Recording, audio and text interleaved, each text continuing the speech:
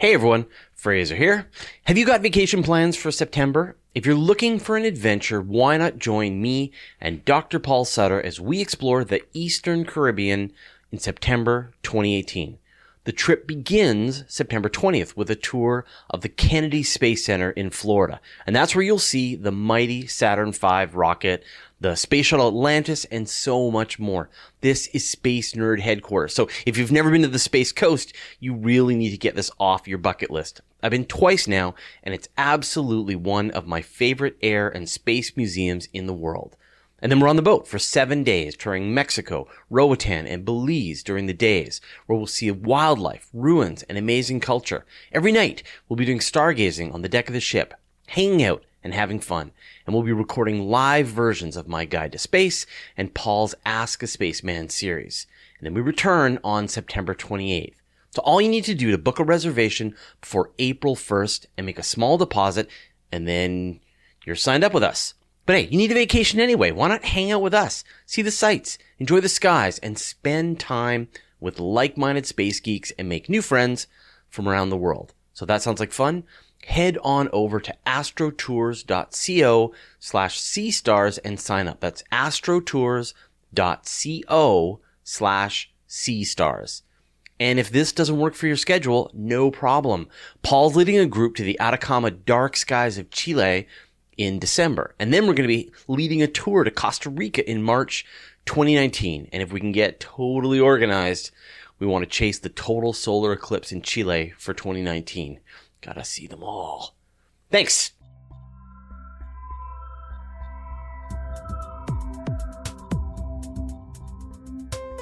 Astronomycast, episode 475, Fast Radio Bursts. Welcome to Astronomycast, our weekly facts-based journey through the cosmos, where we help you understand not only what we know, but how we know what we know. My name is Fraser Cain. I'm the publisher of Universe Today. With me is Dr. Pamela Gay, the Director of Technology and Citizen Science at the Astronomical Society of the Pacific, and the Director of CosmoQuest. Hey, Pamela, how you doing? I'm doing well. How are you doing, Fraser?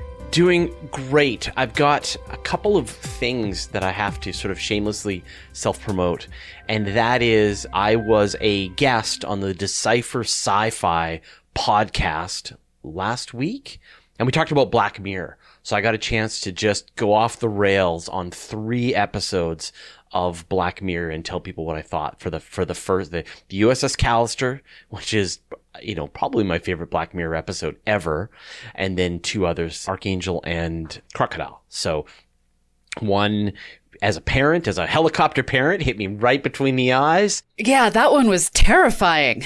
Yeah. And then the other one was like, yeah, it's all right. I don't think I got to that one yet. It had some stuff that we thought was a pretty clever idea. Anyway, so if you want to hear me not talk about space and astronomy and instead nerd out about sci-fi and Black Mirror, you should totally check out Decipher Sci-Fi. And I'm sure you can find it where all good podcasts are streamed. Sounds good. Now, you said you had 2 things and that was one. No. Well, I'm a little jumpy today, and it's only because there's an enormous amount of news coming out of the space and astronomy sphere. So many amazing stories, all just broke today, and I don't even know where to start. So needless to say, there's going to be... check the news. It's really interesting. That's my second thing. Don't look at the political news, because we're aiming towards a government shutdown, which has me dead inside. No. Space news. Just the space news. Okay, so yes, all good things. Go to Universe Today, read about them. Yeah. All right, so you know what's fun? Mysteries. Here's one, fast radio bursts. Astronomers have been detecting mysterious one-time signals from across the sky. What's causing them? Nobody knows for sure, but the search is on to get to the bottom of them. I love this mystery of fast radio bursts. I did a video on them about 6 months ago, so I feel like I kind of know what's going on. But what are they? Or at least what has been detected so far? So I can tell you the observables. I can't tell you what they are. Right. Well, but we'll speculate. We can do that. So what they are is, for a handful of milliseconds, astronomers will utterly randomly detect a extraordinarily powerful burst of radio signal across a variety of different wavelengths. And this is very reminiscent to how we first started discovering gamma ray bursts, where there was this moment of huge energy followed by silence before you could actually get a telescope pointed at where the gamma rays were coming from. And just like with gamma rays, they are, as near as we can tell, randomly distributed across the sky. Now, the reason I say as much as we can tell is because you have to be pointed in the direction that they're emitted from in order to detect them. Gamma ray bursts are happy to be detected even if they're like beside directionally your telescope. They'll just blast through the telescope to be detected. Radio waves are a little more finicky. You have to actually be looking in the direction of the light. But as near as we can tell, they come from all directions. And how were they detected in the first place? How did they turn up the first fast radio burst and realize that this was a thing? It turns out it was actually a student going through archival data in Australia. The person who it is named after, of course, is the advisor and not the student. Right. As so often happens. That seems familiar. It is the way of things. As long as he doesn't get a Nobel Prize, I'm okay with this. Not really, but I'll pretend. Or they get to share it. They get to share it. That's how it works. Yeah. So it's referred to as the Lorimer burst after Duncan Lorimer, who assigned his student David Narkvek. Sorry if you're out there, David. I don't know how to actually say your last name. So David was going through archival data that was taken by the Parkes radio dish in Australia. And there was this weird burst that seems to have gone off on July 24th, 2001. It was 5 milliseconds in duration and vaguely in the direction of the Small Magellanic Cloud. It was a few fingers off the edge. And they didn't know what it was. They didn't know exactly where it was other than in that direction.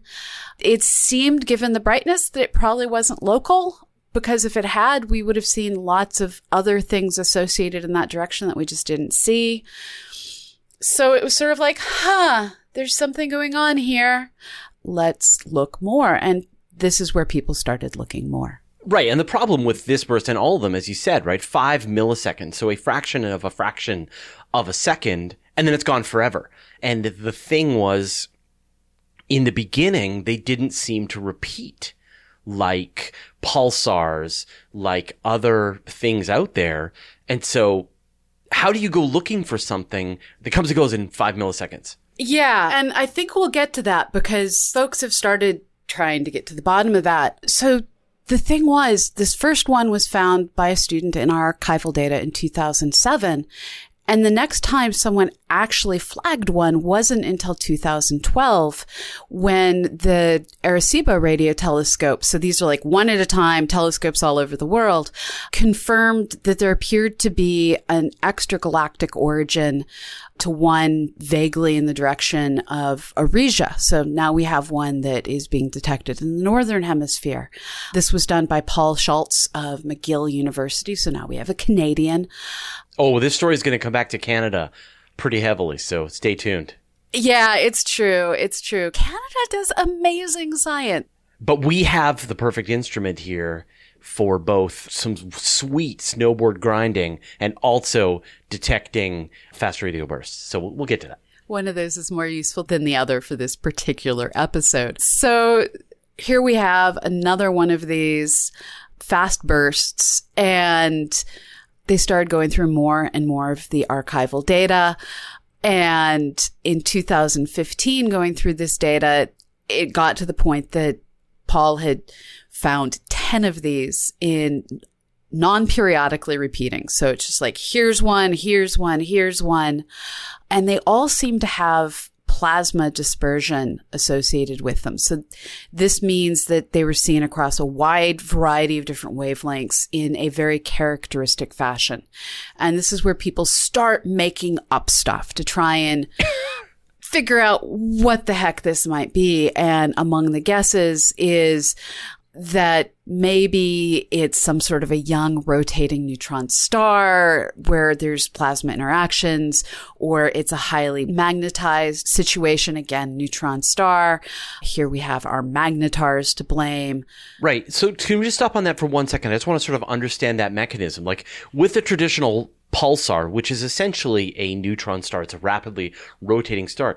It is firing out blasts of radio waves on a very regular basis. So what is different from the radio waves put out by a pulsar neutron star, or in this case, how does it different from a fast radio burst? So when we have a pulsar, it's not that the pulsar is giving things off in bursts, it's that the pulsar is rotating.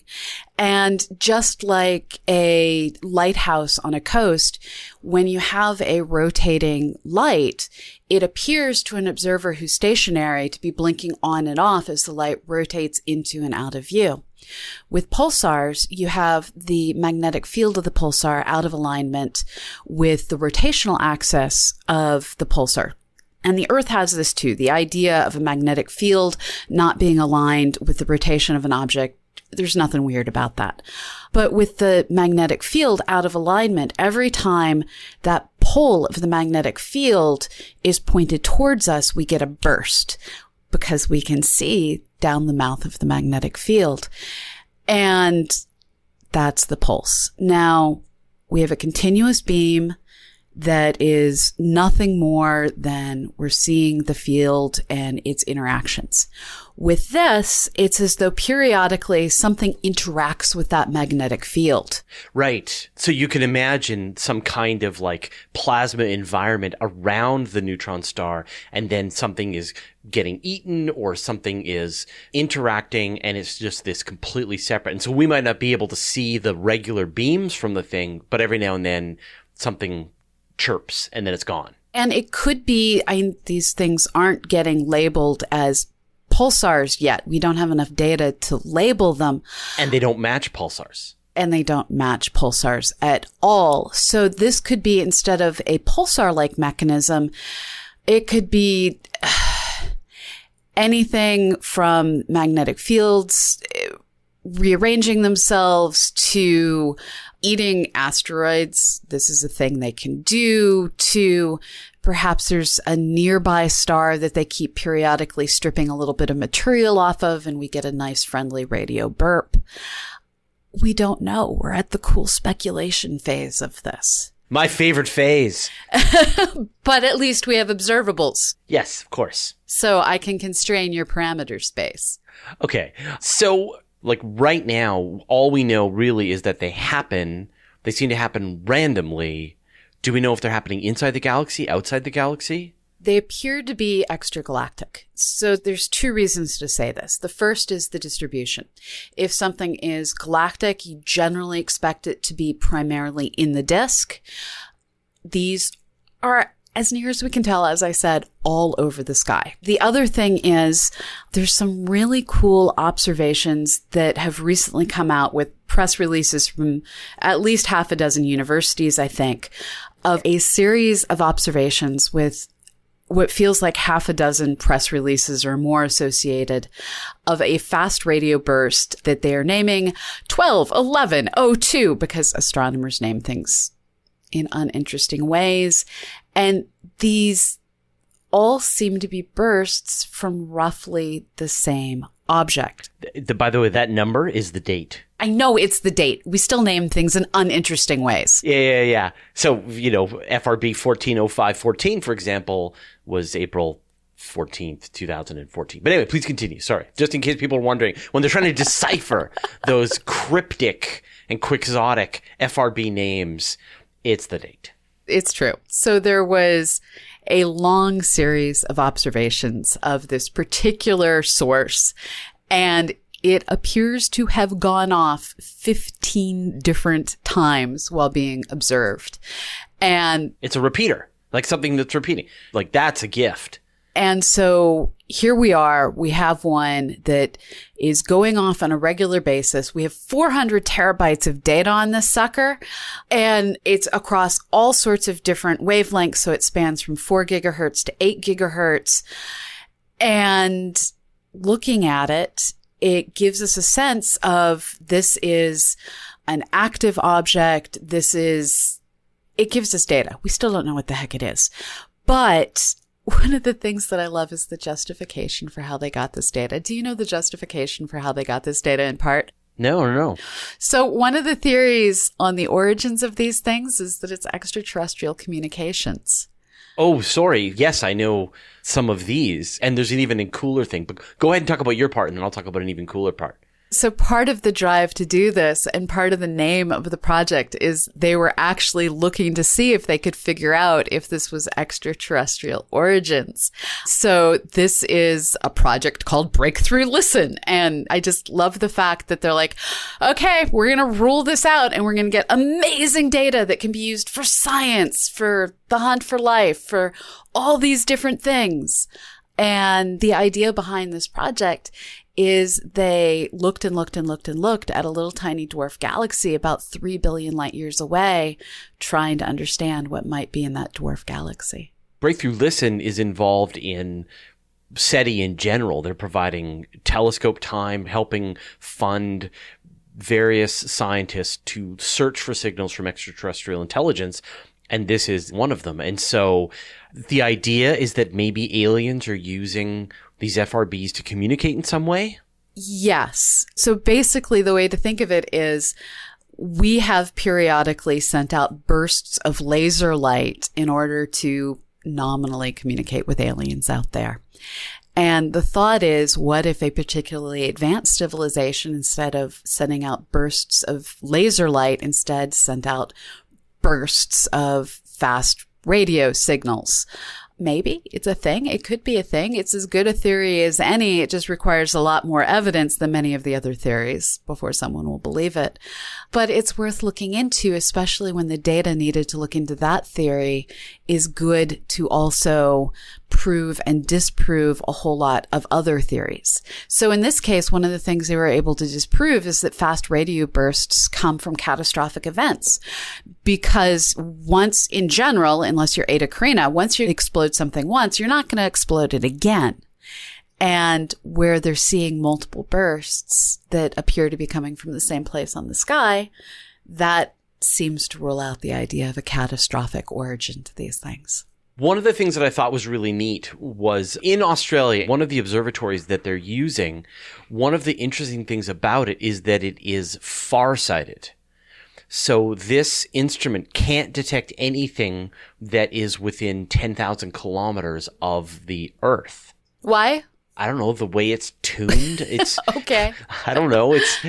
But the thing that's really fascinating about it is it was able to detect these fast radio bursts. And what that did was confirmed without a doubt that they're extraterrestrial in origin. I mean, they could be coming from the moon somehow, but they're definitely not coming from within 10,000 kilometers of the Earth.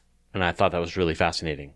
Wait, 10,000 kilometers is, so that's nearby. That would be something moving very fast across the sky. So that means they have a very small field of view. Okay, I now track how that could be possible.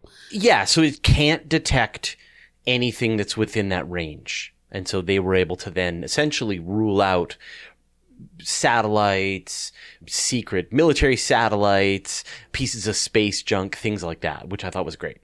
So we're up to the point where we know some of these things repeat themselves.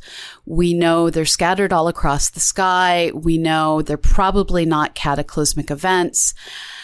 And that's all we really know. And what's fascinating is how few of the possibilities of what they are we've been able to rule out. Because if it's a matter of eating asteroids, well, that can repeat if you have a really dense field of debris that your happy dead star is moving through.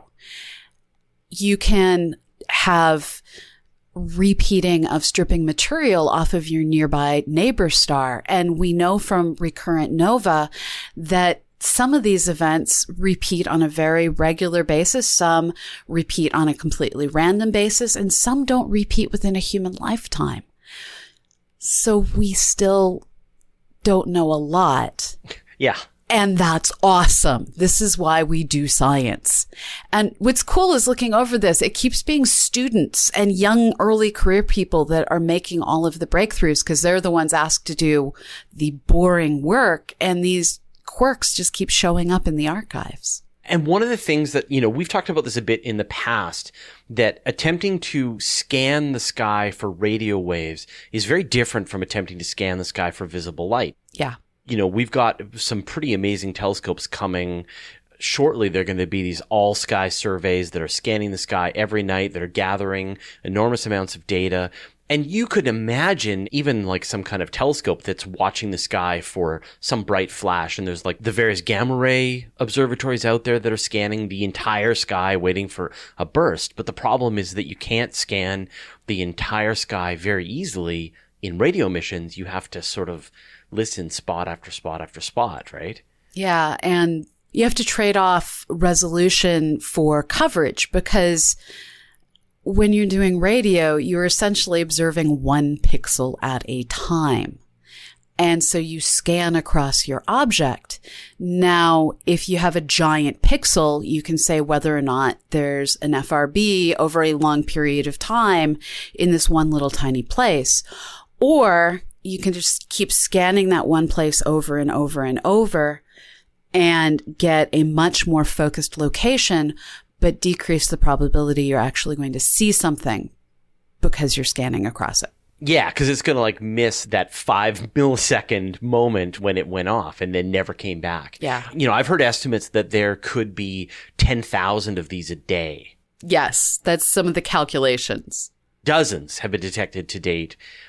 It's amazing to think that there could be 10,000, and that just shows you how little of the sky we're watching in radio waves on a regular basis. And this shows you the challenge of things like SETI to search for signals from extraterrestrial intelligence. You've got to point in one place, tune to the right frequency, listen, point to a different place, tune the frequency.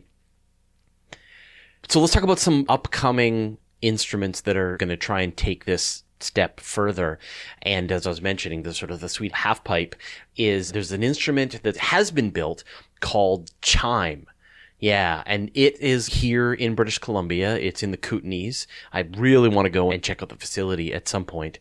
And it looks like a bunch of skateboard half pipes. It really does. It does, yeah. Bolted together. I think it's like 3 maybe or 4. And it is like the perfect machine for finding FRBs.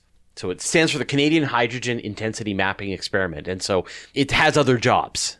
This is a big Canadian collaboration between University of British Columbia, McGill, University of Toronto, and your National Radio Council and the Dominion Radio Astronomy Observatory. It had its first light in September. It's up and operating.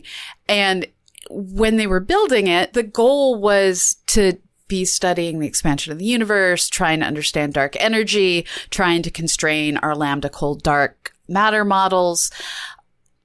But it turns out the kind of data that they're getting in order to understand all of these other different things has the potential to turn up basically thousands and thousands of these fast radio bursts if they are as common as we believe they are. What's interesting is they also hope to use it to detect the kinds of things that generate gravitational waves. These are the neutron-neutron star collisions like were observed back in August. So here we have a new telescope that is essentially designed to do only the most cutting edge of science involving weird stuff we know almost nothing about and how our universe is expanding. Yeah. And specifically, it's tuned to the 21 centimeter radio wave, which is what's emitted by neutral hydrogen. And it's tuned to observe them redshifted so that it's observing the most distant clouds. So they've adjusted the wavelength so that it's that redshifted 21 centimeter that they're observing. And this is one of this mysterious times of the universe, wondering how those first clouds of hydrogen came together to form the first stars. Did they collapse directly into black holes? Did they turn into stars and then the stars merged into black holes? It's a really mysterious time. And I mean, James Webb is going to help us get to the bottom of it, but it's nice to know that we don't have to necessarily wait for a super duper space telescope to start getting some answers. And what's kind of amazing to me is this particular telescope, it's not exactly steerable, you might say, and it's only going to map 3% of the sky. But 3% of the sky is all we need when you consider the increasing volume that can be seen at larger and larger distances. And so it's going to do a fairly complete sample of this cone through the volume of observable universe. And that's going to help us answer all of these different questions. And this is very much the same strategy where Kepler is looking at a single field and getting us all the information on planets in this one cone in the sky. It's the starting point for the Sloan Digital Sky Survey that looked at initially one place on the sky and measured that cone. And over time, all these cones start to give us a statistically useful amount of information where we take what we saw in the cone and then multiply it out over the rest of the sky to figure out what should be observed everywhere else. We've mentioned this a bit before when we talk about some of the other instruments and surveys and stuff that are coming out, but I think really feel like we're entering this next revolution of time-based astronomy. Yes. Where we're not just looking at things in ever greater resolution and detail. We are shifting towards seeing what the sky is doing when we're not looking. And, the Large Synoptic Survey Telescope is going to be the best example of this, but you can imagine this future when we are watching a goodly portion of the entire sky across many different wavelengths and just getting a sense of how active and unusual things are. Before we wrap up the show, I got to throw in the craziest speculation for what this could be. Crazier than aliens? Well, it's aliens, but it's crazier than aliens. It's crazy aliens. Kralians. So one of the ideas is that I think the astrophysicist Avi Loeb did the calculation, but I'm not entirely sure. But he sort of has his hands in everything. So one of the ideas is that it is a gigantic spaceship propulsion system. And so we've talked about this in the past, that seems to be one of the most effective ways to send spacecraft from world to world is to use a laser, and you zap your spacecraft with the laser, and then that propels the spaceship to, head off to its other destination. This is what the breakthrough starshot is going to be. And so they did the calculations and found that if you could release some significant portion of the amount of energy that, for example, the Earth receives every year in this gigantic laser pulse, you could emit at this huge redshifted distance that kind of radiation for that frequency for that length of time, and that it would be enough to send a fairly significant spaceship on a fast journey to another star, which I love. Of course, it's not that, but still, it's cool. Yeah, and we're dealing with redshifted light, so it's awesome. Yeah. So we're seeing something that is billions of light years away, but it has been redshifted from whatever laser beam they're using to the radio spectrum. Now, does that explain the polarization and everything that's being seen? Well, that's the thing, right? Is that some of these things are now seeing the kind of polarization that perfectly matches what you would see in a highly magnetic environment, as you mentioned. So it really feels like now what you mentioned, right? A neutron star is gobbling up an asteroid. Yeah. It's creating this release of energy that's being funneled through the highly magnetic environment, and you're seeing this zap. But again, more data necessary. It's true. And we're working to get it with CHIME, with collaborations of so many of the different radio telescopes across the world. Green Bank, Arecibo, the folks down in Australia with all their different radio telescopes. This is an amazing new thing to chase down. Yeah. And annoying because it's so brief. And I feel like we're going to be able to come back to you. This is one of them, but I feel like we can come back to you in 5 years and say, we pretty much know what FRB's now. And when we do, we'll give you that follow-up episode. But this is here's a crazy mystery. We don't know what it is. But we have observables. Have fun. Enjoy the mystery. Thanks, Pamela. Thank you, Fraser. Thank you for listening to Astronomy Cast, a non-profit resource provided by Astrosphere New Media Association, Fraser Cain, and Dr. Pamela Gay. You can find show notes and transcripts for every episode at astronomycast.com. You can email us at info@astronomycast.com, tweet us at astronomycast, like us on Facebook, or circle us on Google+.